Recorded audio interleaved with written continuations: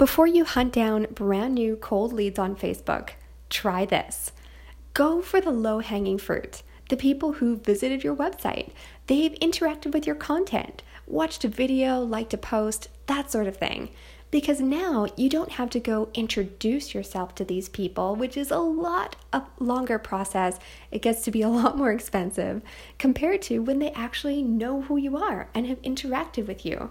That's why it's really important to have the Facebook pixel on your website collecting those people as they visit. You can also create an audience from people who have interacted with whatever you have on Facebook and retarget those people as well. So those are the low-hanging fruit people. They already know what you do. You just have to give them a way for them to take action and come into your sales funnel.